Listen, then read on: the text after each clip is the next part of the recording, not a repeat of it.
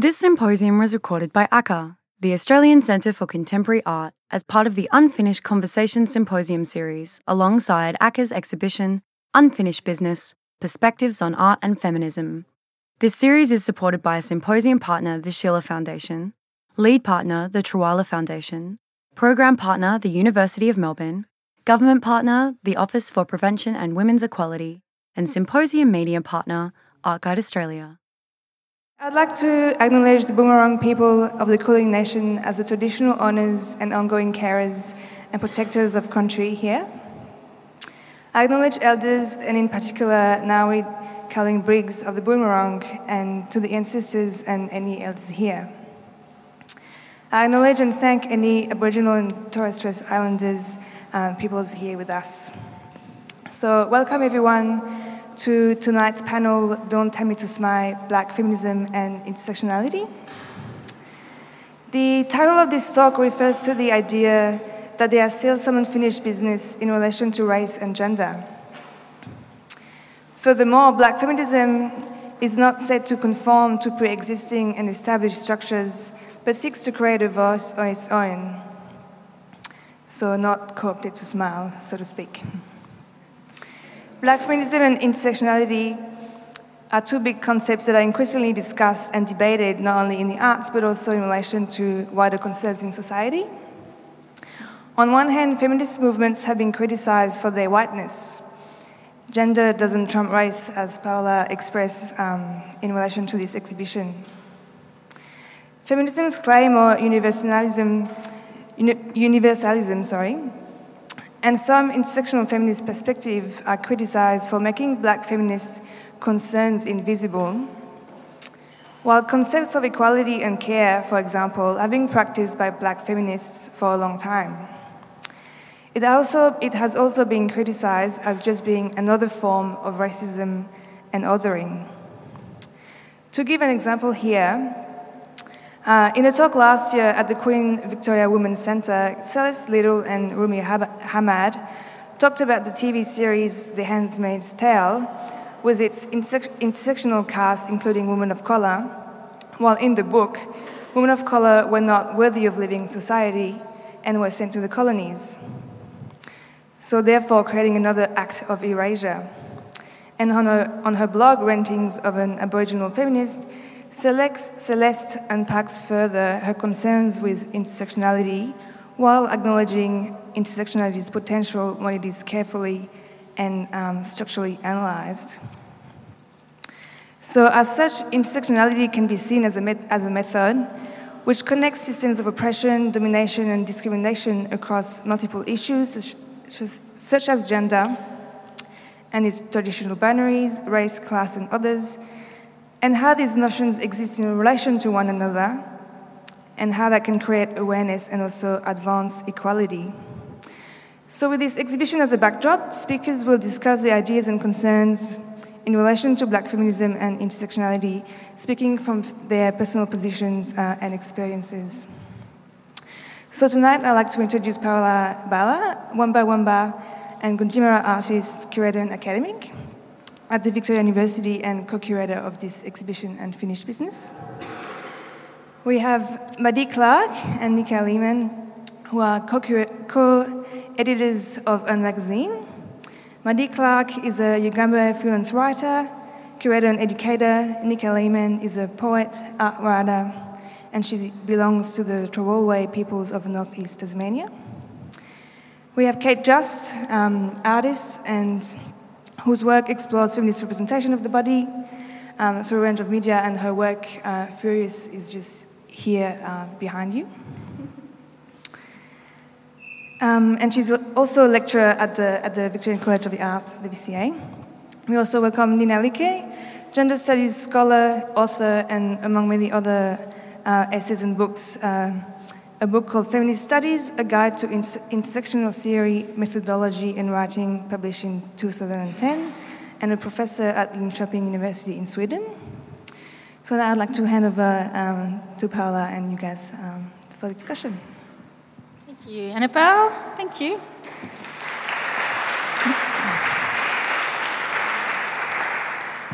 I would like to acknowledge that we are on Bunurong country, and that this is unceded country. It was stolen country, and I feel very honoured to be on it. I'm honoured to work on it, to be able to make a contribution to our art and culture in this city and country through and on Bunurong country, and especially thank Awi Carolyn Briggs, who I call Auntie personally, who's been a great advisor and supporter and a great advisor to ACCA and the work that we've done here. And I would like to acknowledge the ancestors and elders, and any elders that are here, any brother boys and sister girls that are here, and thank you for coming, and thank all our siblings of colour that are here as well, our non-binary and trans mob, and all our queer mob. Please know that you're welcome and you are valued. And I'm very proud to say my daughter and niece are sitting opposite me, which makes me very happy and proud to raise, young women up who are so proud and phenomenal in their strength and their knowledge and their voice. And that's Miss Rosie right here and Miss Jeddah right here. I'm embarrassing. Put your hand up, Rosie, please. That's Jeddah. And I've got one of my beautiful students, Miss Carla, who's an artist as well here. If I'm missing any family, yell out to me. Who else is here? So thank you so much.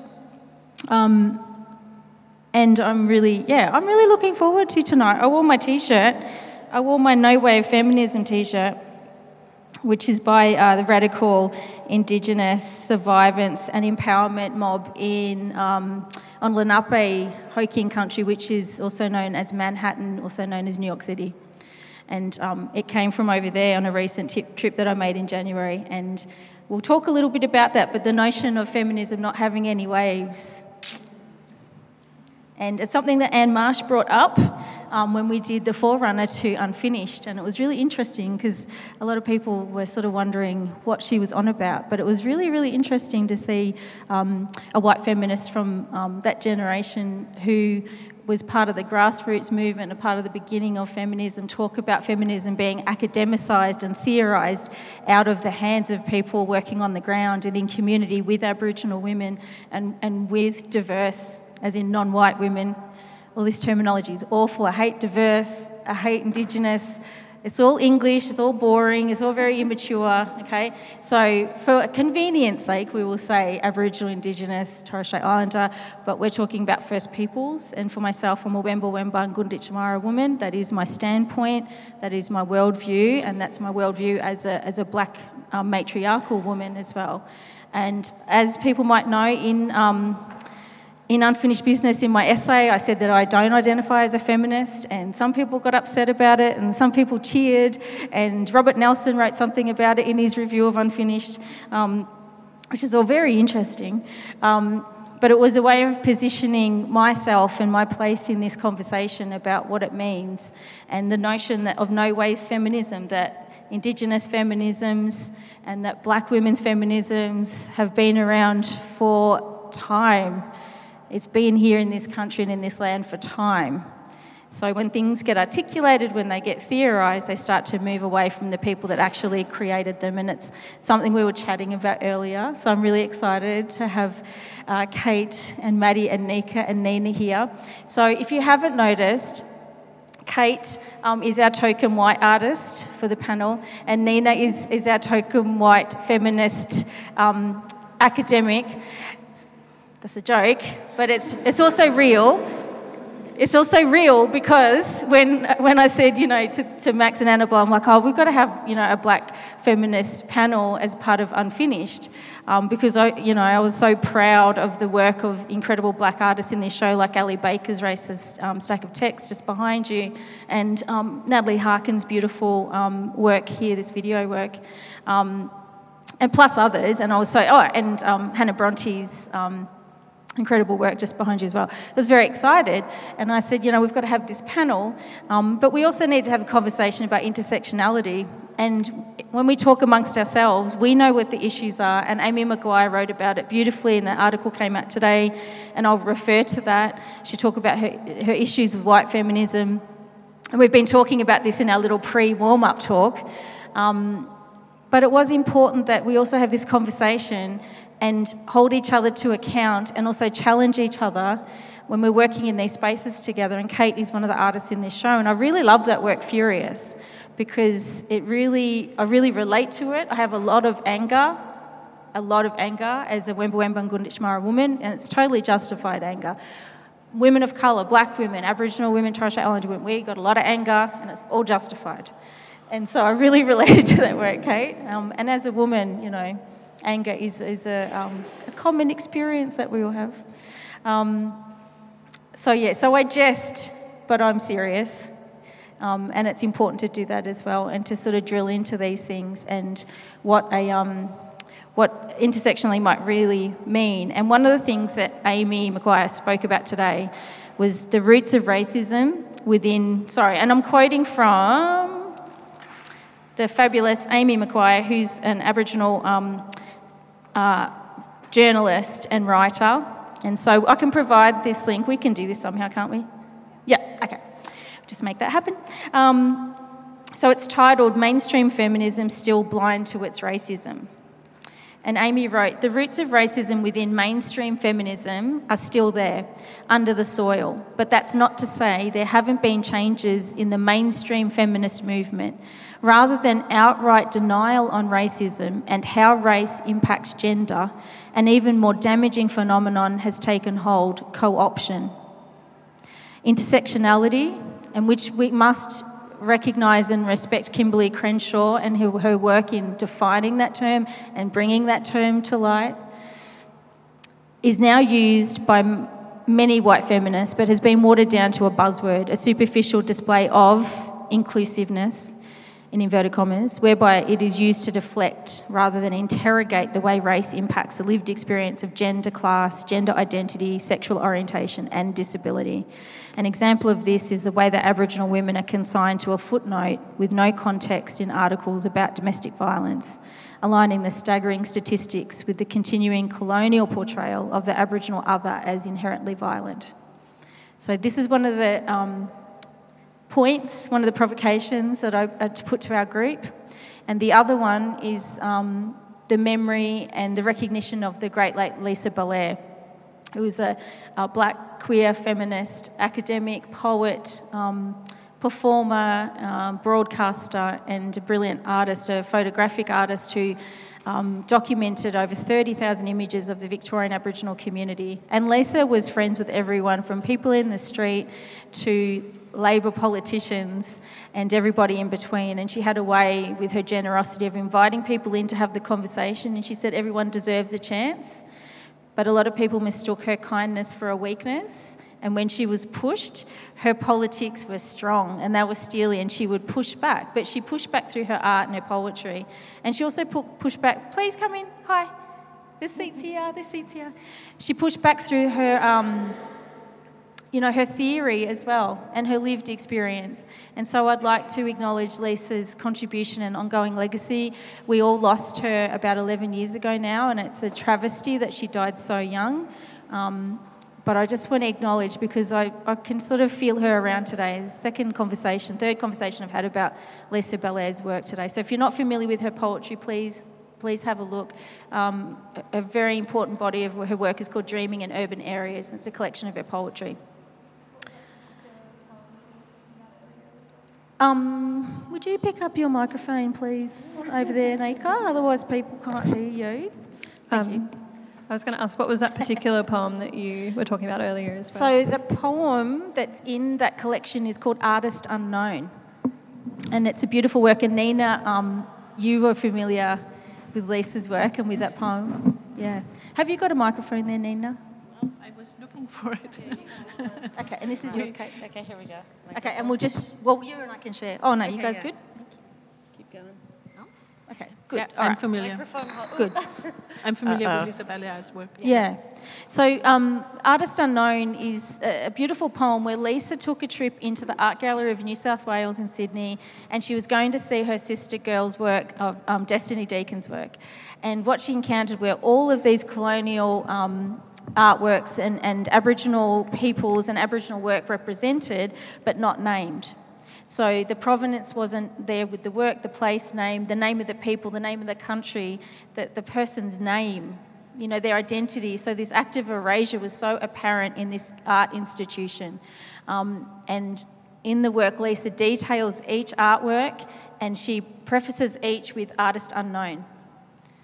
Artist Unknown. And the more it's repeated, the more traumatising it becomes, the more grief-stricken I become when I read it, because it reminds you of the erasure of us as First Peoples of this country through a lot of propaganda that, you know, art practices, you know. So I think in the context of this space and the work and making sure that black women's work is represented in this show and speaking back and speaking black, as Bell Hooks does, yeah.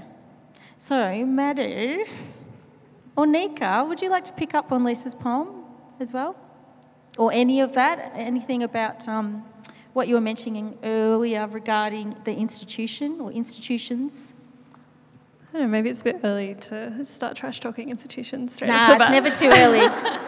It's never too early for me to trash talk white institutions. It's a hobby. Sure. No. Well, maybe first, before responding to you, I would just introduce myself and pay my respects with acknowledgements to the Boonwurrung people whose lands we're meeting on today. Also want to extend acknowledgement to all elders that are present, as well as other Aboriginal and Torres Strait Islander Indigenous people in the room, and it's really nice to see some familiar faces. Thanks for coming, you guys. So I'm not really sure. I think maybe we were invited, Maddie and I were invited together as the co-editors of Un magazine for 2018. So this year we're producing 2 issues and it was only available for Indigenous editors and we co-applied and got the job.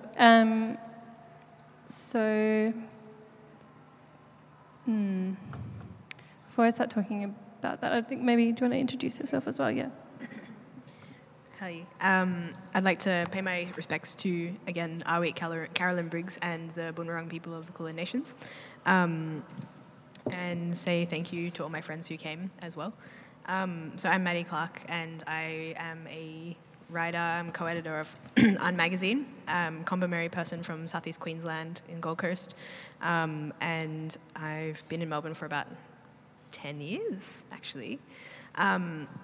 So Nika and I both teach at the University of Melbourne. We both teach a subject called Aboriginal Women and Coloniality within the Indigenous Studies Department in the Faculty of Arts. So it's a second-year subject. We talk a lot about the construction of Aboriginal women on the frontier in anthropology and colonial history, and we also talk about speaking back to those representations through arts, social change activism, writing, and film and TV.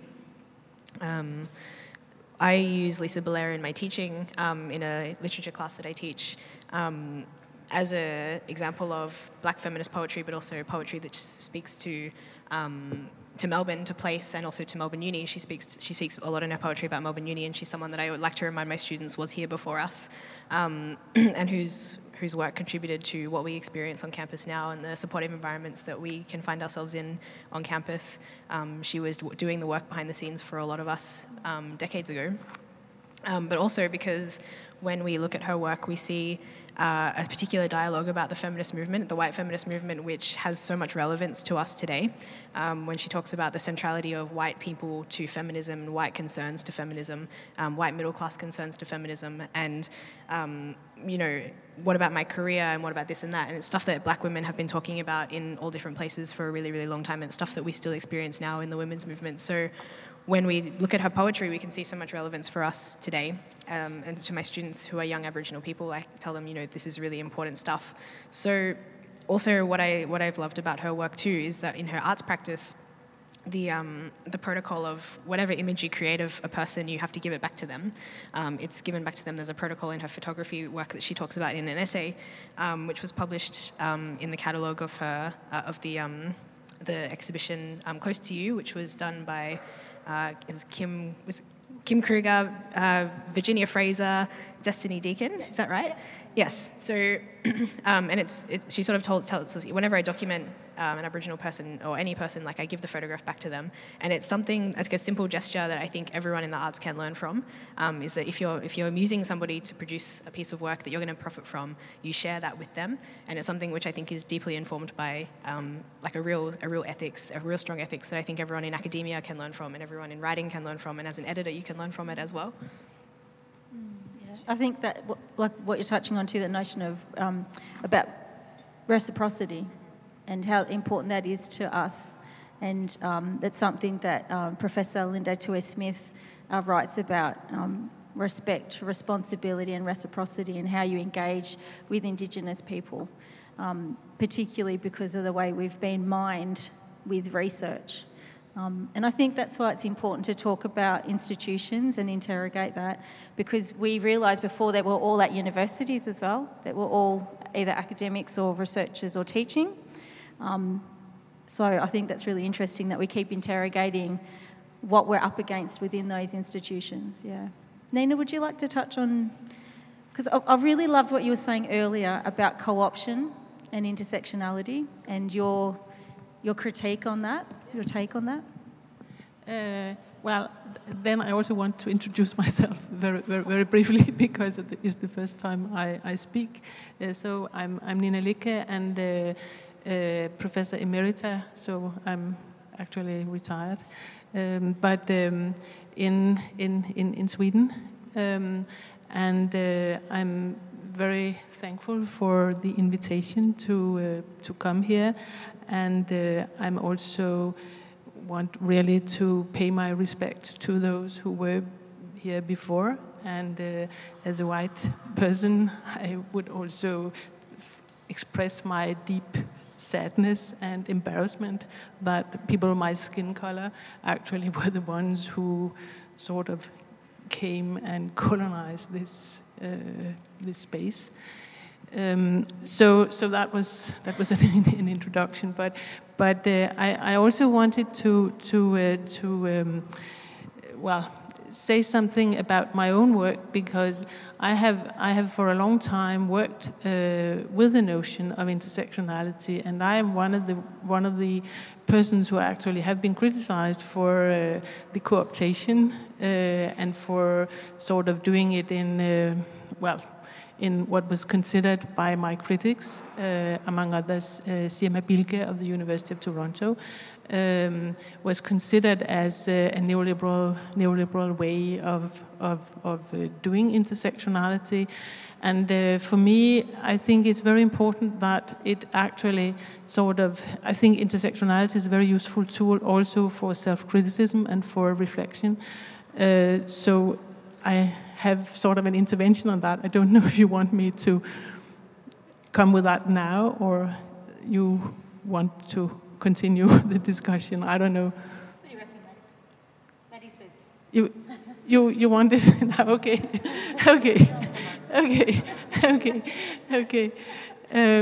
Because I also want to actually pay respect to Kimberly Crenshaw and to the way she actually phrased intersectionality originally in the beginning of the 1990s, talking about the ways in which she disidentified with white feminism, but the ways in which she also disidentified with anti-racist politics, because the intersections, the violence against women of color, there were no space for talking about that, neither in the white feminist community nor in the anti-racist community, black anti-racist community. So I wanted to pay respect to that as well, and I think it's very important. And I think it's very important that intersectionality is a concept that actually provokes disidentifications, and therefore also ways to discuss disidentifications and actually look into staying with the trouble, look into power, privilege, etc. For me, it has sort of sparked me onto a trajectory of actually rethinking my takes on intersectionality, which actually brought me to make. I mean, I'm so old, so I'm coming out of the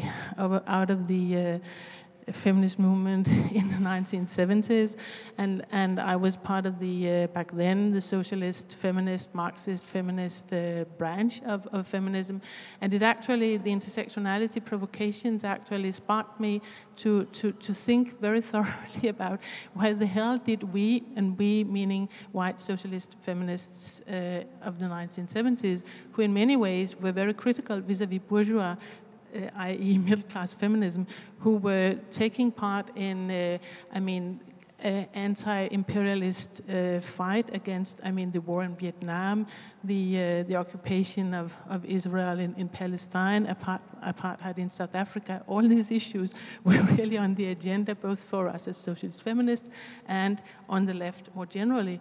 And why the hell did we sort of totally, and here I'd say talk only about, not only about the socialist feminists, but also about the European left more generally, how the hell did we miss so much out in race? How did we actually contribute to the erasure of race and racism and reflections on whiteness and all that stuff?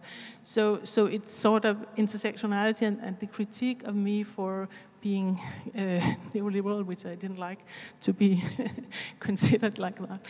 Can I ask a question, Nina? Yes. So why do you think that you initially got interested in intersectionality? Is it because of realizing this kind of gap? It's because I have always thought about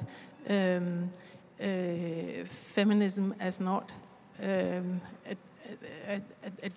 exclusive gender issue.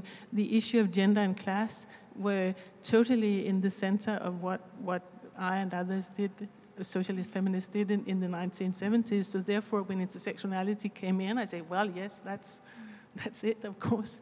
But the missing out of race and racism is really, really important, and that sort of sparked me to rethink the history and that also sort of implies, and I really think that the point here to reflect on, both for socialist feminists and for white leftists, is the whiteness and Eurocentrism of Marxism. And I think that what the socialist feminist could do was to sort of see how Marxism put the heteromasculine worker in the center of the class struggle, and that was, of course, a critique vis-a-vis the left, but missed out on the race part. And I do think that this whiteness and Eurocentrism of Marxism, the way class struggle has been perceived as coming from the heteromasculine worker in advanced, so-called advanced industries in so-called advanced countries, namely basically the UK, what Marx looked at, has had detrimental effects on the whole leftist movement, at least in Europe, and perhaps more broadly. I think and I really, really think that it's important to rethink white privileges more generally, but I also think it's really important for the whole leftist movement to rethink this whiteness and Eurocentrism of Marxism. And I want to pay my respect to the Indian subaltern studies scholars and especially Deepesh Chakrabarti, who wrote about a very nice book called Provincializing Europe, and I like this Provincializing Europe very much. So that was the short version. Sorry for being a bit long with the short version, but I'm an old woman, so I have a long history.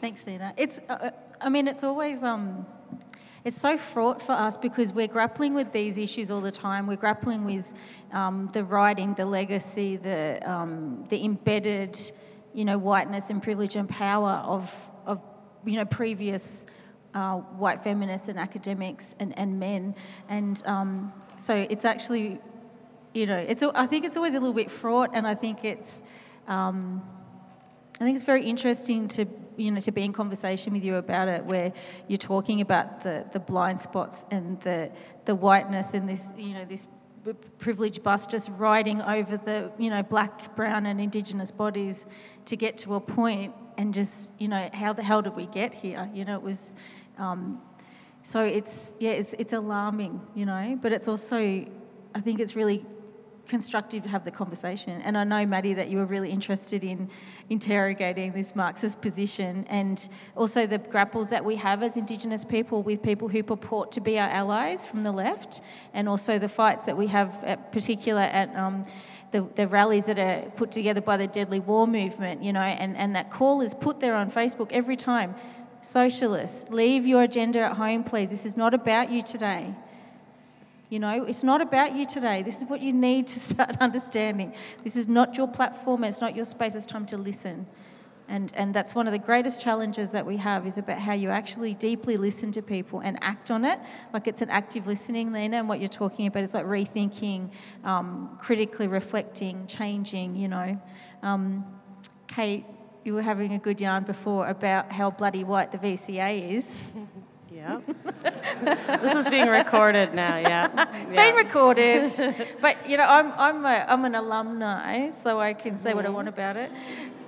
I did my postgrad dip and my master's in community cultural development at the VCA, with the, amazing support of the Willan Centre, which is the Indigenous academic and cultural support unit there.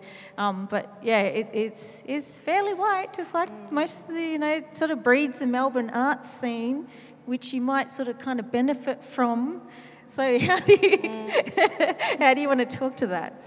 Okay, I firstly would also like to acknowledge the traditional owners of the land on which we gather tonight, the Boon Wurrung people, and all elders past, present, and future, and other Indigenous and Torres Strait Islander people here tonight.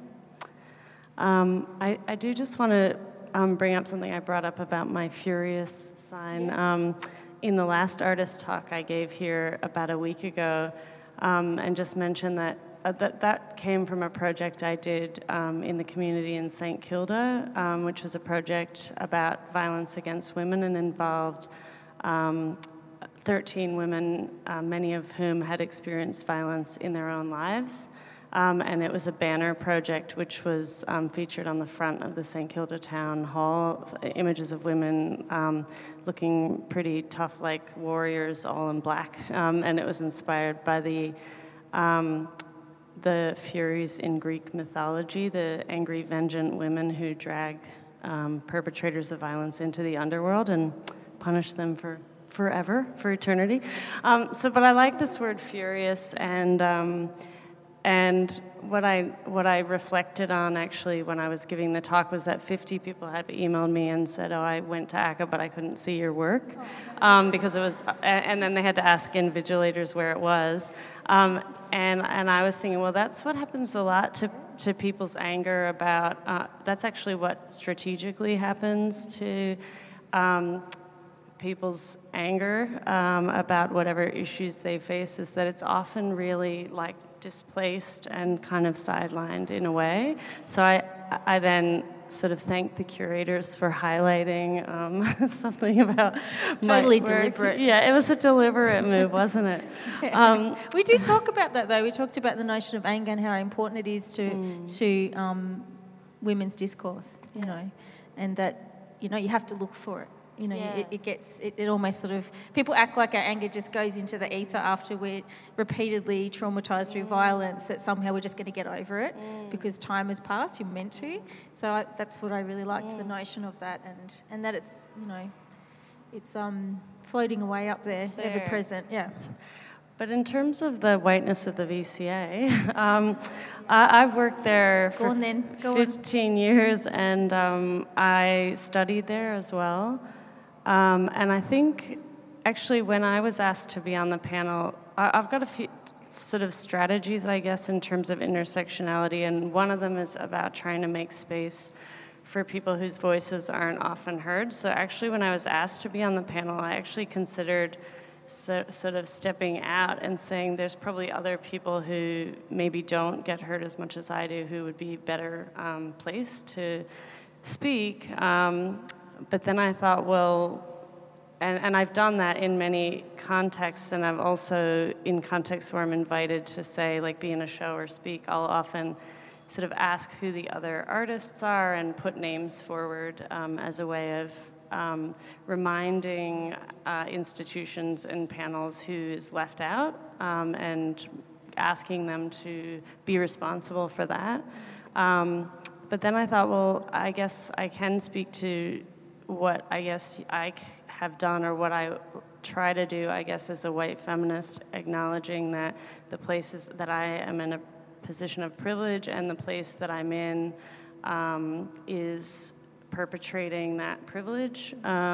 So I think it's my responsibility as an academic at the VCA and someone who actually has the position of being able to hire people over the next, say, like 5 to 10 years to do everything I can do to actually mentor and invite people in, not just as teachers, like in a short-term way, but potentially in a mentoring people into leadership roles so they can basically shake down the institution and change what it looks like and whose voices get to be heard there.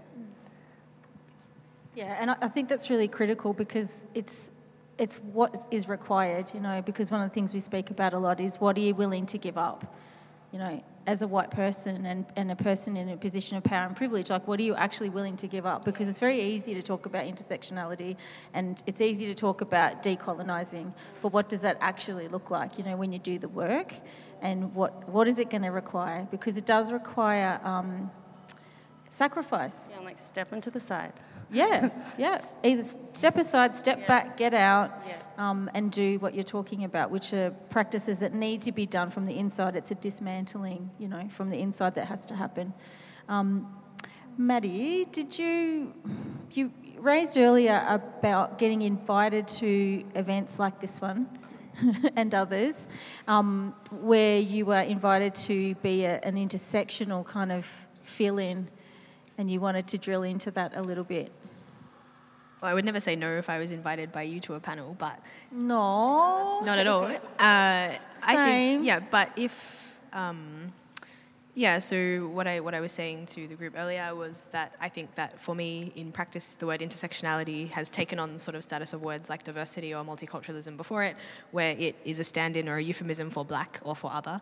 So a lot of invitations that I might get to speak at, like as a writer or as, you know, or as a speaker or anything like that, or, you know, as a curator as well, is this institution, this magazine or this gallery would like an intersectional issue, or would like an intersectional show, or would like an intersectional article, or something that speaks to the intersectional. And so basically what I'm like, so is what I think is, you know, you want me to talk about Aboriginal stuff, you want me to speak on behalf of the queer Aboriginal stuff. So it's a convenient way for them to say, well, you can talk about race. And I think it's that that idea that, you know, race belongs to us as the raced people, as the non-white people. We're the ones who are shouldered with talking about this. And so yeah, I think that's what I kind of was talking about there. So often I'll sort of, you know, I'll either refuse it depending on who is asking me, or I'll say, like, what do you actually want me to talk about? And can I talk about something that I'm actually interested in talking about, rather than just talking about race continuously? Do you want to say? Oh, you got it, Mark. Yeah. Yeah, I agree. Yeah. So I'm just trying to think about, there's a couple of things that I could talk about, but maybe trying to link to what Maddie is saying. I'm thinking about, like,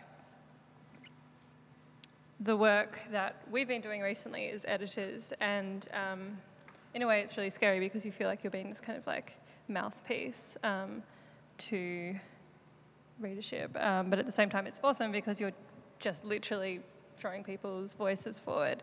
One of the things that's come up for us was the amount of collaborative pieces, by which I mean Indigenous and non-Indigenous Australians contributing a paper together. Can I also say, it's not just Indigenous and non-Indigenous people, but it's also like institutionally allied people and the non-institutional people. So it's like one academic who will be white, and then like an Indigenous person who's not like not part of like the academic institution. So there's that double, that other dynamic on top of that, which is that they're the researcher and that this person is the kind of almost the subject of the study as well, right? That's right. And also maybe something that's worth acknowledging as well. Just like we all realised before that we all work at universities as well, so we like are kind of like operating within a certain power structure, and there's definitely certain privileges that come with that. Something that we share in common, and also I don't know, do we classify ourselves within an intersection there? I don't know. But what actually the case that I was thinking about, which Maddie is talking about, I think we're talking about the same piece, was this example where we were really interested in this Aboriginal woman's story, and there was the person that was working with this Aboriginal person, a non-Indigenous man, and a non-Indigenous researcher as well. And we were kind of saying, all right, well, we've got to cut it down a little bit because we've only got so many words, and this is really great, but we're just really interested in what the first person is saying. They sum it all up. But then the other two kind of kept pushing back and saying, oh, yeah, but, you know, it's true that it's all our story, it's collaborative, so maybe we should keep this bit. And say, okay, well, maybe we can change the language a bit, just cut it down a little bit more. No. And like having to have that kind of final word, and I'm just thinking about bringing it back to like what you're willing to give up. For us, like I don't know whether they could see whether that was actually quite a like simple thing that they could have just backed off. And the focus of that particular piece would be on the woman who's it should be on, not needing to have this kind of final word. As in the black writer being edited by the white. Yeah, and almost being translated editor. And then they finishing with an academic translating it. Yeah, and then them kind of almost being the vector through which she gets to be published, right? So there's white allies in all of these places who are, they're responsible for bringing us into the institution or for bringing the Aboriginal people into the institution. They're the person who is almost like the thing that enables you to be part of that. But if they are ever challenged to renounce any kind of like of their benefit that they might be getting out of that, they really push back on you because they need to be needed, and they get something out of that as well. And that's almost like invisible in that they're not a benefactor, they're not an innocent benefactor who's just there to help, They need you to validate the fact that they are there to assist you and that that's their role because that's their job and that's their career and that's their identity as well, right? Yeah. And I think these people that, not just speaking about this example, but broadly would very much consider themselves anti-racist and would stand up in meetings, in classrooms, in board meetings and everything and say, you've said something racist and I can't tolerate this. But at the same time, they are never willing to actually give up the ultimate power in the situation. So. Absolutely. And often when you push back and you say no, you have to prepare yourself with a big bucket and a box of tissues because white women, in particular in the universities, in my experience, will cry. That's what the bucket's for. It's for the tears. You need to save them because we've shed enough tears. We have a lot of very good reason to cry and to scream and be furious. And so it often becomes this, it shifts you into another space of disempowerment where it becomes about that person's feelings. And we're focused on big picture. We're focused on the battle. We're focused on the fight, which is a legacy fight. It's one that we've inherited and one that we're responsible for propelling forward. So it's never about us. It's... Your ego is checked all the time, and it should be because it's a healthy thing. It's healthy to be told off, and that's what we're pushing for in a listening, Kate. And you'll experience this in your pushing back on the VCA about their employment strategies and how you start shifting and shaping, a non-white dominated, space. Or a college, a university, which is a space of creativity, and when you think about the role of creativity in this country, what does it do? It gives us our ideas about who we are as Australians, in inverted commas, and how art has been used as a vehicle to create lies and myths about us.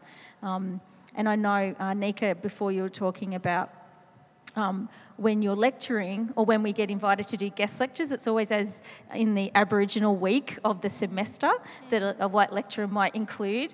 And it's like, thanks, like we're feeling your invitation and it's really good and thank you for thinking of us. But, this should be throughout all 12 weeks of what you're doing. And and then you're put in a position like you spoke about where you have to make a decision about, do you say yes or no? And do you explain your no? And who do you explain to yes. as well? Is this something that you just respond directly to the person that invited you to speak in their class, or should you be CCing in the manager of the program and the school and the faculty? There's so many layers of responsibility, and this is not just universities, but any kind of institution that you're operating within, which is plenty. How do you best cut across that bureaucratic crap? I remember when it was in probably 2011. I reckon I was about 20 years old. I saw you at a panel, and it was at a conference called Feminist Futures. Do you remember this? I do. Were you there? Yeah, I was there. That was in North Melbourne. Yes, yeah. And it was the day of the first slut walk in Melbourne. Yes, and it was the largest feminist gathering in Australia at that time, or something. It was like massive. That. Yeah. So you spoke at the panel. There was a very first panel, and it was called First Nations Women and Feminism, or something like that. And there was all First Nations women there, and I think you gave it to them, and you said to them, "You've put all of the First Nations women are the only ones who have their race named in our bios. Nobody else has their race named." And I think you ruined a few people's mornings, but it was really good. Do you know what I mean?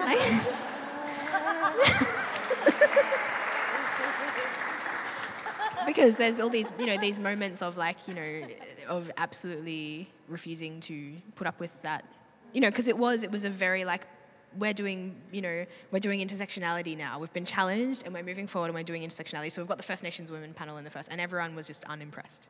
You guys were all unimpressed, and that was life-giving. That how unimpressed you could be towards them, and how they were just kind of we thought we were doing the right thing. Do you know what I mean? They obviously did. I think they actually did mean very well. If there's anybody here who's on the organising committee, I'm really sorry. I think you did a really good job. I think you did the best that you could. Anyway, so no, seriously. Anyway, Thank you. But I think that was that moment of refusing to put up with that nice. Do you know what I mean? They're being nice, they're being inclusive, they're including you, and actually telling them what's what.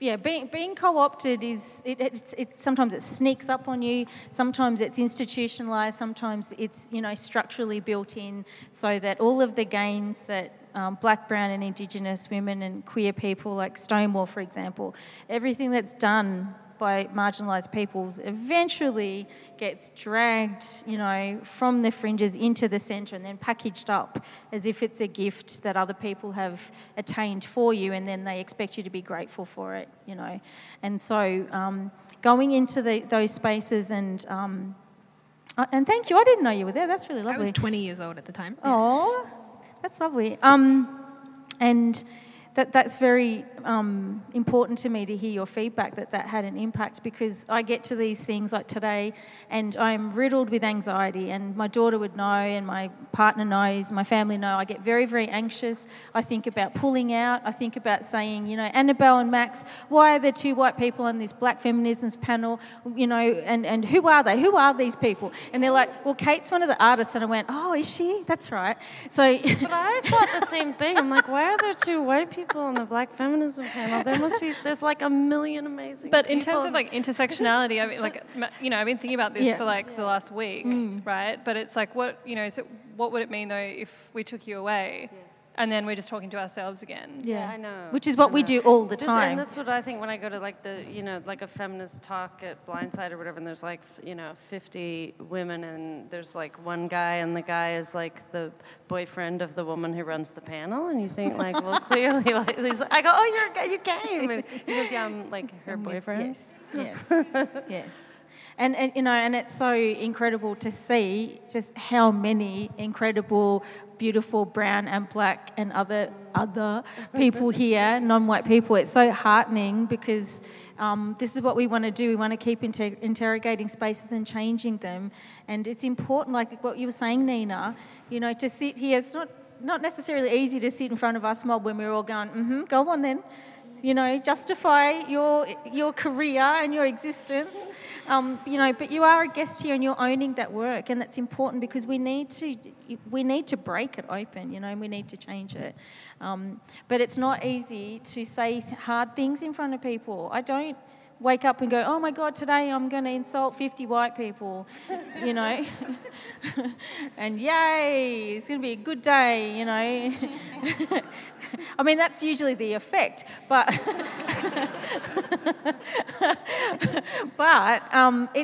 it's nothing compared to what my mother, grandmother, great-grandmother, great-great-grandmother, and Jetta and Rosie, share a great-great-grandmother, our Papa Mariah Day, and she was an activist before they were called activists, and she was a matriarch, and she was fierce, and she set out, and she left Moonacalla Mission, a tiny little mission in what's known now as New South Wales, and made a 1,500-kilometre round trip by herself to be at the very first day of mourning.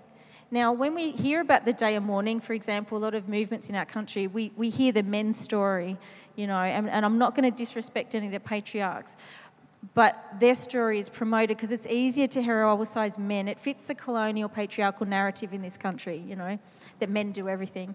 But Papa went there and she represented our family and our Wemba Wemba people, and she was there. And we only find that story out recently because Jetta's mum, Auntie Cecily, who's an incredible activist, Auntie Cecily Atkinson, she told me that story because there's research done by white historians in Deniliquin, which is the town near our mission.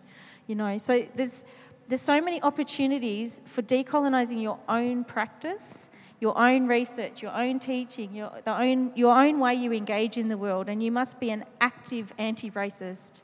Every time you let someone get away with it, whether it's your partner, your mother, your brother, your friend, your colleagues, it just keeps germinating. We've got to keep pulling those weeds out. We've got to keep poisoning the weeds, from the inside, Yeah, and you can sort of see the effect that it has on individuals over their whole lifetime to be constantly facing microaggressions and disrespect and erasure, especially in institutions. Like I think we have one coworker who's a senior Aboriginal woman who wrote in response to a group email, and it was a forwarded on request for a speaking position that was voluntary and unpaid, and it was going to be about race and about racism, and I won't be specific, but she responded to this whole group email, including the white person who had sent the invitation, "I'd rather pull out my eyeballs." And we sort of went, that's the point you get to, where you just don't give a fuck anymore, and you have to do that for your own self-preservation, to just be like, I'm not actually going to be grateful and nice to you. I'm not even going to write, "Dear so-and-so," I'm just going to say this, Like you don't want to put that effort in anymore. Yeah, because the fuckery meter only goes so far, and then it starts going bing, bing, bing, bing, bing, bing, bing, and it malfunctions and smoke comes out of it, and you can't deal anymore. Nina, did you? Yeah, well, I just wanted also to refer to another poem of Lisa Balear, where she actually talks about that she doesn't want to talk to white women. Yes. and I actually like that poem a lot. And I think it's a very, very good provocation. And I think it's very important that white women and white people more generally actually start thinking, start reflecting without needing provocations, because So I think that's what this poem of Lisa Balear is very much about. So I like that poem a lot, but I also think that what I said before, that I really think that it's what I found out. It's so deep. Racism and whiteness is. It's such a deep thing. So you really need to really think through a lot of things to actually to actually sort of find out how privileged you are as a white person, and I'm collaborating with a black feminist PhD student, and I'm constantly sort of finding out. Even though I sort of consider myself as a sort of that I have reflected a lot, that I'm constantly finding out new things, and so I really think that the burden really is on white people to actually think about it and reflect on it and be active about it and work on it. So I wanted to add that to what you said. Have you got the name of the other? Oh, you're talking about the Artist Unknown poem? of Lisa's, or was it another poem that you were No, mentioning? Now I was referring to this poem of Lisa Balear on white. That she doesn't want to talk to white women. And then I was referring to about not having the conversation anymore. Precisely. Yeah, protecting yourself. Yeah. Speaking of protecting ourselves from conversations, we were going to do a Q&A, but sometimes Q&As can be really fucked. And sometimes what happens is that we can have a really great conversation, and then someone will either tone police us, or they'll tell a really long-winded story about that time that they got upset by a black, brown, Aboriginal, black feminist woman, or someone said something that made them upset, or they spent 6 months in an Aboriginal community and that's been their experience, and they got a skin name and now they can do what they want, and now they know what all Aboriginal people are like. So I don't like those. And I saw a little comic today, and there's a female facilitator, and she's got a little microphone, and there's a guest, and she's saying, "We have time for just one long-winded, self-indulgent question that relates to nothing we've been talking about." But I can see you're all pretty deadly, and that you won't do that. And if you attempt to do that, any one of us will stop you from speaking. And out of the current joy of my life, which is Black Panther, when... So let's all do it. Let's all do it, because everyone knows what I'm talking about. Someone, if a white person says something stupid, what are we going to say? Oh, come on, louder. All right, thank you. Okay. For the white folks that haven't seen it, this is a little movie called Black Panther. And there's a scene where a white person talks out of turn and the beautiful king... Sorry. And he's the king, isn't he, of his mob? Yes. And so this...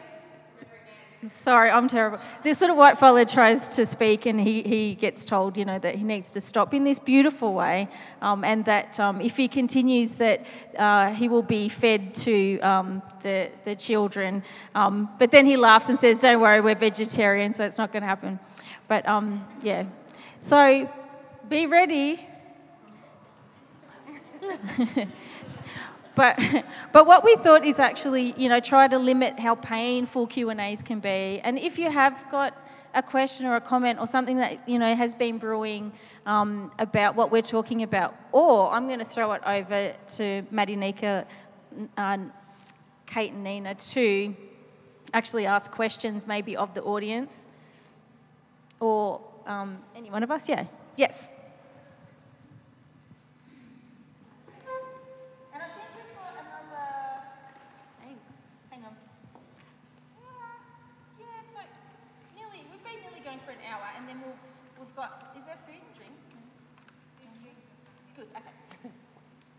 Hi.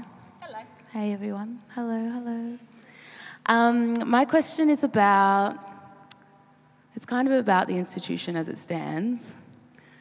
I just am not sure how many gatekeepers there are, how the reparations and the turning over phase looks, and what is the actual reality of the radical shift occurring in our lifetime. Who do we have to fight? I'm literally just it is at the end of the tether. I'm not in these spaces, so I don't understand how they work necessarily, but they are very big. They do host a lot of stories that I often am that's problematic. And so I just don't understand the timeline that's involved. I don't know who the gatekeepers are. Is it literally an office of people? Where's the funding? And why can't it be as simple as actually just replacing people's jobs, actually just giving money to people and having it completely turned over to an Indigenous government, to black people and queer people and real artists? I'm just how long is that going to take? And who has to lose their job? And are people willing to just live another life and move on? I wouldn't mind to answer that. I think it depends on the institution and it depends on how many people are in it. But just practically speaking, where I work, and in the art school, maybe there's like 30 permanent staff. And in any given department, like 2 or 3 roles come up in any kind of couple of years. And I think the kind of change that would have to happen that's totally feasible is that, like, for example, you could commit, if you're a person with like 5 people in your department, that you would just like only hire queer people and people of color for like at least 5 or 7 years. And then you would just mentor them into not just light sessional positions, but actually mentor their careers, make sure they have PhDs, whatever. And then by the time you move on, say like I'm a head of a department, I probably won't stay in the same role for 5 years. That person's actually the head of the department. It's actually not that hard at all. It just requires like even maybe only 3 or 4 people in any given institution to make that commitment. And then you could have like 20 people in 5 years. Literally, it's not that hard. Like right where I work right now, there are 1, 2, 3, 4, 5, 6, 7 people who should ascend to like leadership positions in a 5 to 10 year period. And the whole school would change if that would happen. Can I? Yeah. I don't think that the institutions that I work in would ever use the word reparations. They would never use the word decolonization. They really look like they're in pain if you make them say the word racism. So their words are reconciliation, cultural competency. Their words are diversity, sometimes maybe diversity, sometimes multiculturalism. We celebrate Diversity Week, I think. Their words are also, what's the thing I'm talking about? It's like cultural awareness, training, cultural inclusion. So we put plaques around the campus to, to sort of help students navigate where is the significant Indigenous sites on campus. We would never, ever, ever use the word reparations because that would make us liable, So one thing that has happened in my role last year or year before is that my boss offered me, after a really lengthy conversation, which involved quite a lot of weeping, about not asking us to do extra work for no money to educate our colleagues about what they're doing wrong over coffee whenever they ask us. He offered me a little bit of extra money in my pay, like an extra 0.1 in my salary for that purpose of consultation as he called it curriculum consultant. So that was one way that he attempted to make what we call reparations, but I don't think that is a solution. To offer more money or to offer more of this number and that number, because institutions love numbers. They love fractions such as, and I've been in recruitment and retention working groups in the Faculty of Arts, who it's their job to monitor one clause in the Reconciliation Action Plan, which says the University of Melbourne will have this many Indigenous employees / students in this particular area. And they all should, and we want this number of recruits, and we want this number of people who will actually complete their degree, and we want it to be a little bit more than what we did 5 years ago. And this working group, they gave us a sheet of statistics that were all completely fabricated, right? They said, okay, there's 30 people in this particular faculty at this time studying a postgraduate degree, and I was like, there is one, I know her name, who is an Indigenous person who is doing a program. And it's like and what they'd actually done was they'd taken a group of people who had come for a seminar that lasted for 1 week, and they'd added them into their enrollments numbers as PhD students. And I was like, they're all from different universities. One of them is from this university in this particular school. And they do these things to make life easier for themselves, because they make targets this way. And this is how the institution thinks, is in terms of this, right? It would never, ever, ever say the word reparations. One day we might make them say that word, but I cannot see any future where that is even vaguely possible. Yeah, and I'd also just like to add as well, creating the position is also not enough. What I see under things like these action plans that would use the R word, reconciliation, is creating a position but completely poorly advertising it, making it only available to Indigenous students, which is great, or Indigenous people, which is great. And giving it to a white person. But, not advertising it literally at all. It stays internal. No one applies for it. Well, see, we tried, but no one applied, so now we just had to get rid of that whole position. Or they say the talent's not there. The talent's just not there. You're right. Yeah.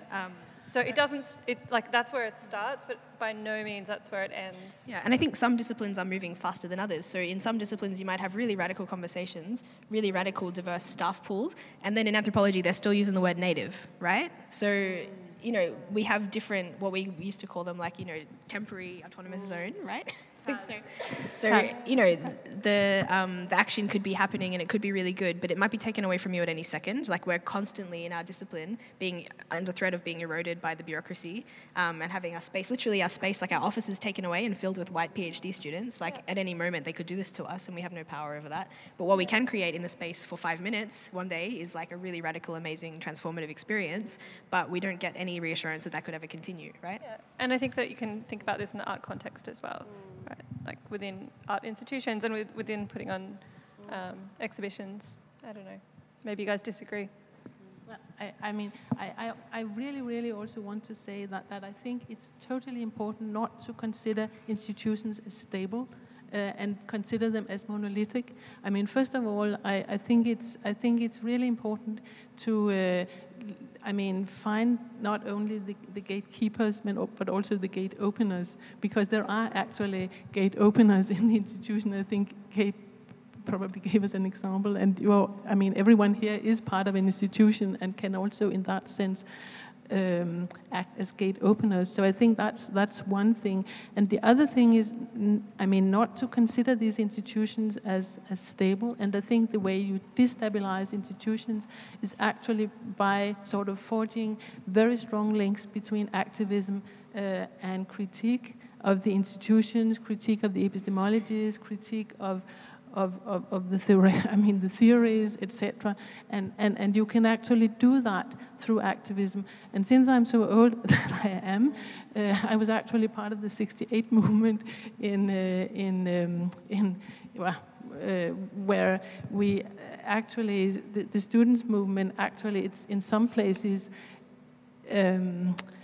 Very much white students' movement, but still changed the curriculum very, very, very, very strongly due to the fact that there were these strong links between activism and what was happening in the universities and other institutions. And I do think, that there are still a lot of examples out there of students' movement, radical students' movement, who are actually changing things. It's happening in South Africa, it happened in China in 1989, it has been happening in Tehran, it's happening in many places, and I really, really think you should use your strength and, go for it and not give up and use your fury and then actually go for it and not consider these institutions as stable. They are not stable, and I think that would really be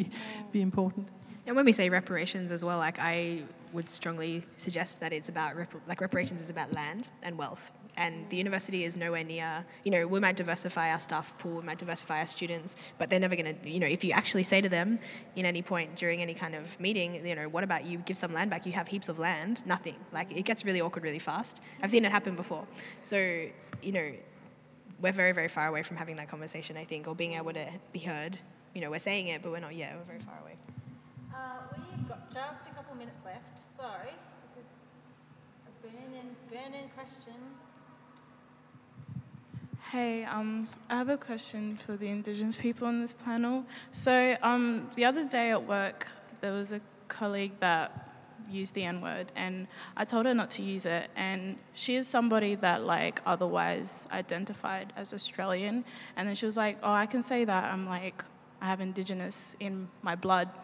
And it's not the first time that I've heard people that otherwise would have called themselves white claim the Indigenous side, but also it's not really my position to question, how much, somebody's identity. So I just wanted to know, how do you go about calling people out that do that shit, pretty much? It's a hot topic right now. I'll tell you what. Did you guys want to? I'm still thinking. So sorry, I missed just the very beginning of of what term they used.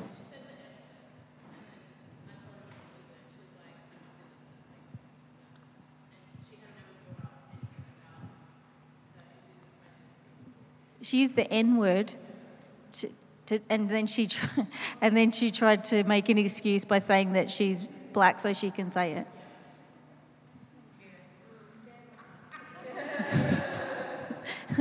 That is just completely fucked up any way that you put it, and and I also.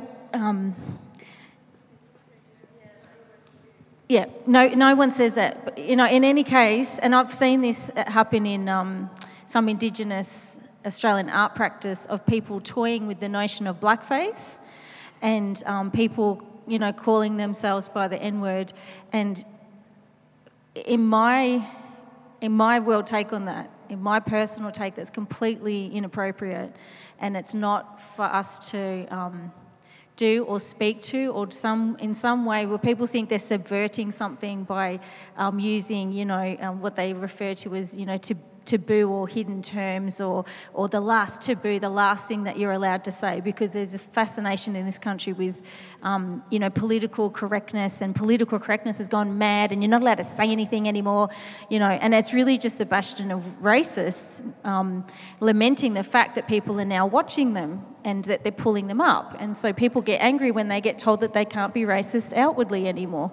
And, we have politicians in this country that sanction it. So when you have politicians like George Brander saying people have the right to be bigots in this country, it gives every moron license to say what they want, like in this case. And this just sounds absolutely disgraceful, that then she's trying to play some sort of fantasy race card that she can say something like that to you about herself, and that she's going to hijack Aboriginal identity in order to do it. That just has to be called out. Like, that's just completely messed up. And I know that all of us have experiences of this where people use that kind of language around us. And I know, Rosie, that you had an experience in your profession as a makeup artist of people using the N-word and people talking about this, and then confronting her and saying, "Oh, so you're Aboriginal, but you shouldn't be, you shouldn't be offended because you don't look it." So these twisted perceptions of what it even means to be an Indigenous person, an Aboriginal person, a Torres Strait Islander person. And it's also that as women we cop it the most because, one, generally people are afraid to say these things to men, and they're generally afraid to say them to Aboriginal men because they think that all of our men are violent, which is another myth and propaganda perpetuated by the colony and the ongoing colony. And then the other is that somehow we're these passive recipients as Aboriginal women, and that we're meant to be continually generous and giving, and that because we were broken sexually on the colonial frontier, that we'll just accept anything from people, and we won't. And that's the thing that often separates us from non-Aboriginal friends or colleagues or classmates when we say no, because we're not meant to say no. That's the colonies made all these lies about us, that we are promiscuous, that we are lazy, that we are that we're not beautiful, that we're not articulate, that we're unworthy of respect. So that's why it's so important every time that an Aboriginal woman speaks her truth, makes an artwork, writes something, performs, that she is, continuing in this, in the legacy that's come before us. And just stamping it out. Don't ever let anyone try to pull some sort of bullshit, well, I'm Indigenous, I can say these things. No one should say that. Nobody, yeah. And I'm sorry that happened to you. Yeah, good. Jeddah. Yeah.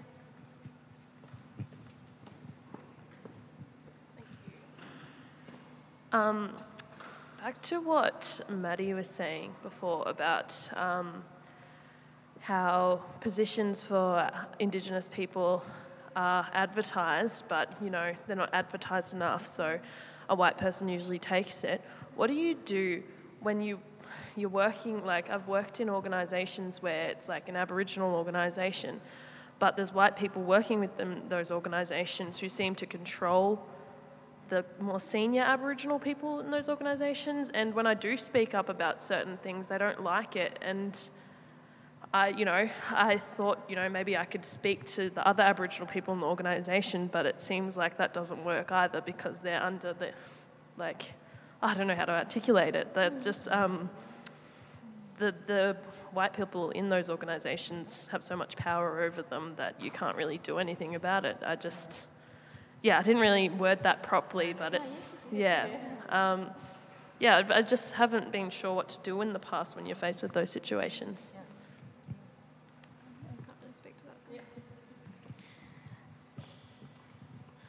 Yeah, they make themselves very comfortable. Okay. Yeah, there's a lot of white people in Indigenous studies and white people in all kinds of institutions who want, again, to be needed and want to see themselves as being needed.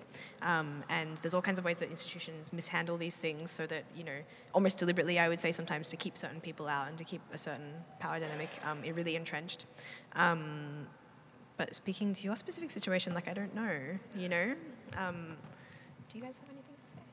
It's like you feel comfortable that, there's another person you can talk to, they'll, understand, but they don't back you, and that's their kind of wow, what do I do as a young person as well in the organisation?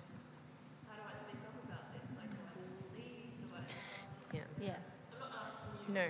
Yeah. I think It's unfortunately, Jetta, and I'm really glad you spoke up about it, because unfortunately it's actually very common, and so people get co-opted, they get assimilated, they get institutionalised, and they start protecting themselves and their own positions and their own power, because this is when the oppressed become the oppressor. And so instead of, what they should be doing, which is making pathways for you and all our young people, bringing you through, guiding you, protecting you, nurturing through, then making ourselves obsolete and stepping out, so you're coming through, so it's not the same stale old voices saying the things that were relevant from a long time ago, It's a denial of young people's rights as well to do that. And as young Indigenous people, you have different takes on things from us. You're dealing with different challenges and different issues, even though generally it's all, still the colonial project.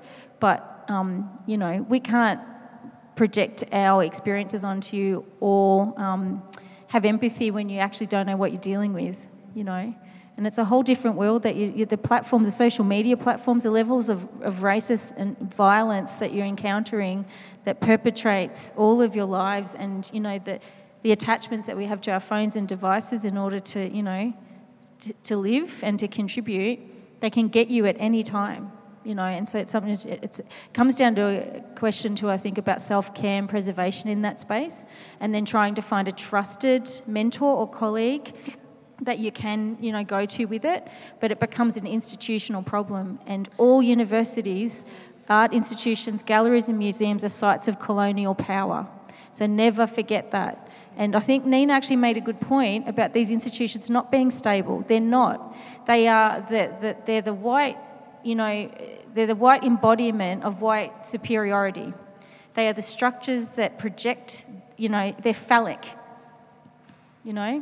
They're there to intimidate us, and they're there to dominate us deliberately. The very structures themselves, the very buildings, are done to intimidate us and make us feel small and unimportant, And then we're in there fighting the fight for our mobs, trying to get ourselves educated and our people educated. And then you get sellouts and people who assimilate for their own needs, who will throw you under the bus every time. So you have to focus on the ones who are honest, and the ones that haven't sold out, and the ones that are staying true to, proper community values and dignity and respect and reciprocity, all those things. You'll find them. You just got to. It takes time, and I'm in my 40s now. It's taken me time to figure out who to avoid, and sometimes I still get caught up, but you'll find them, and it gets easier as you get older in some ways. Yeah. And I would add, I think that the myth of stability is part of the oppression. So therefore, I really think that you should think a lot about this instability and find all the gaps and fissures and instabilities in these institutions. and it's Yeah, they're crumbling. You can see it crumbling, around the world, and it's good to bring them down. I have to finish though because we are running out of time, and there was one more question from you. Yeah, sorry, I'm going to give this one to you.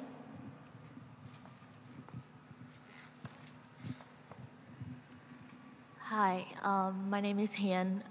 English is not my first language, so pardon me. But I have a question for the people of color on the panel, so the indigenous people. Do you ever find that your feminism has to take a step back because of more current issues, with the current political climate? I feel like for people of color, a lot of the violence that we face is more racialized than gendered, and even when they are gendered, it is racialized. For example, the dialogue around gender violence,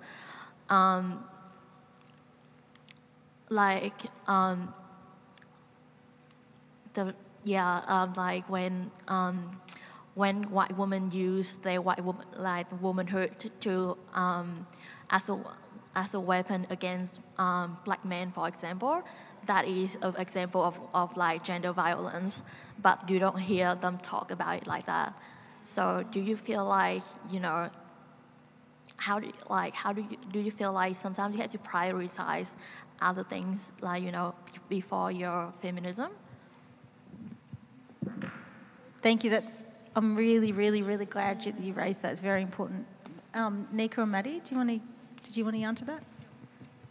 I guess I'm just thinking about the white possessive logic that Aileen Moreton Robinson talks about, and I think that she does a good job of explaining that, under imperial control, the desire to possess is very much a white patriarchal quality. So it is combining those two things together. I don't know whether I'm creating too much of a total picture of patriarchy, but I think that those two things are always connected in ways that might not be clear, but the desire to control, through possession itself, I would say is very much as Aileen Moreton Robinson says, white patriarchal logic. And it certainly explains a lot of stuff, at least in Australia, settler colonial. That's my opinion. I don't know how you guys feel. Nika's referring to in talking up to the white woman, or just in her general? It's a book that she published a couple of years ago now, and it's a collection of essays of her own, mostly, I think. Yeah. So Professor Aileen Moreton Robinson is an Aboriginal academic who wrote a really important book about 17 years ago now, which is Talking Up to the White Woman, in which she, and she articulates a lot of what you're talking about. And one of the issues that we encounter in our community, and that notion of white women's violence, is something that I've spoken about here before, and reminding people that colonialism and the colonial project is not solely a male project, that white women participated in frontier violence against us, and they continue to do that, and that Aboriginal child removal in Victoria alone is out of control. There are over 1,700 Victorian Aboriginal children in out-of-home care, predominantly in the care of white women.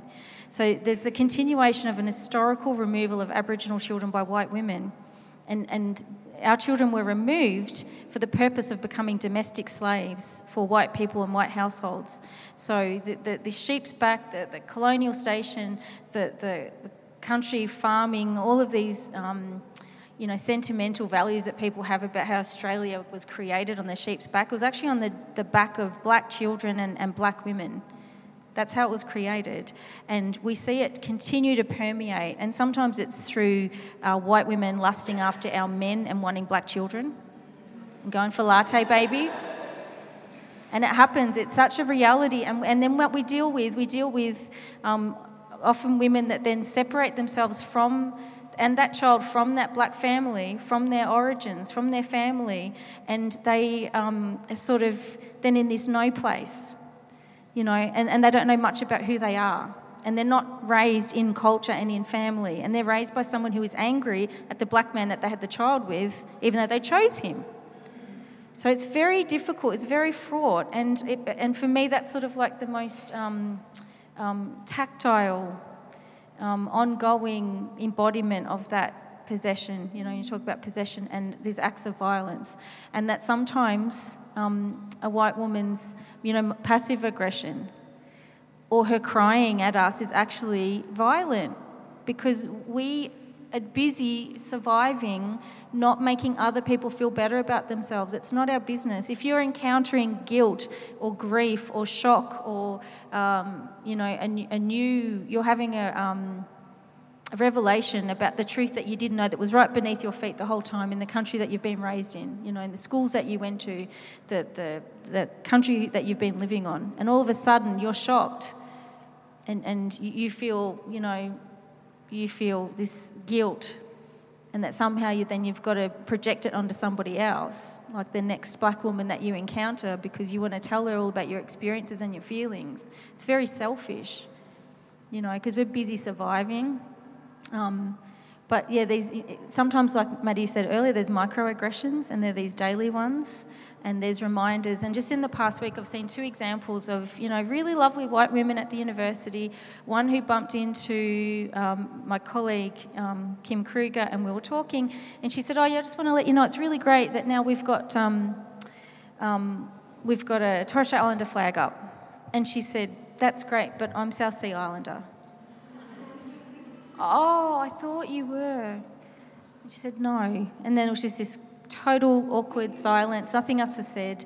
And then another instance where another lovely white woman who's worked with us before was really excited to see us out in the courtyard at the university, and said to my director, who's a senior woman in our community and at the university, and she says to her, "Oh, I'm really excited because my child is finally doing Indigenous studies at their school. The school's finally, talking about it." And we're like, "Oh, that's good to hear, great." That's one school out of thousands, but that's good, okay. And she said, "Yeah, so she's really excited because I told her that I actually know a Wurundjeri person and we live on Wurundjeri land." And my director, KJ, said, "But I'm Yorta Yorta." And we worked together for 10 years, okay. So sometimes these acts of forgetting make us feel erased. And so to the other person, it might be, "Oh, I just forgot," or "There's so much to know and there's so much to learn, there's so many language groups and I can't remember everything." But it's like, we do. We remember everything. We are trained to remember everything. That's why in like Ali's artwork and Natalie's artwork, in the other Aboriginal women's artwork here, Hannah, it is about remembering. It's about the act of honour and remembering, and you're not allowed to forget. Our families teach us that. Don't forget who you are. Don't forget who your relations are. Don't forget to show respect to so-and-so. Don't forget to come home when you've been away too long. Don't forget to check yourself. It's constant, but that's our grounding, that's our grounding. So I'm sorry, that was a very long-winded answer. And we have to finish because this building might crumble if we stay in here past 8 p.m. when it shuts. Is that right, Annabelle? But is the bar open for a little bit longer? Yes, so please join us in the foyer for a little drink and, just talking about amongst ourselves. Thank you. And thank you, Nina. Thanks, Nika. Thanks, Maddie. Thanks, Kate. Thank you.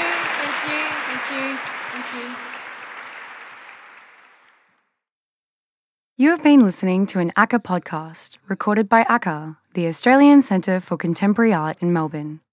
To listen to more from us, subscribe to ACCA on Apple Podcasts or follow ACCA on SoundCloud. To find out more about our exhibitions and programs, visit acca.melbourne and sign up to our mailing list.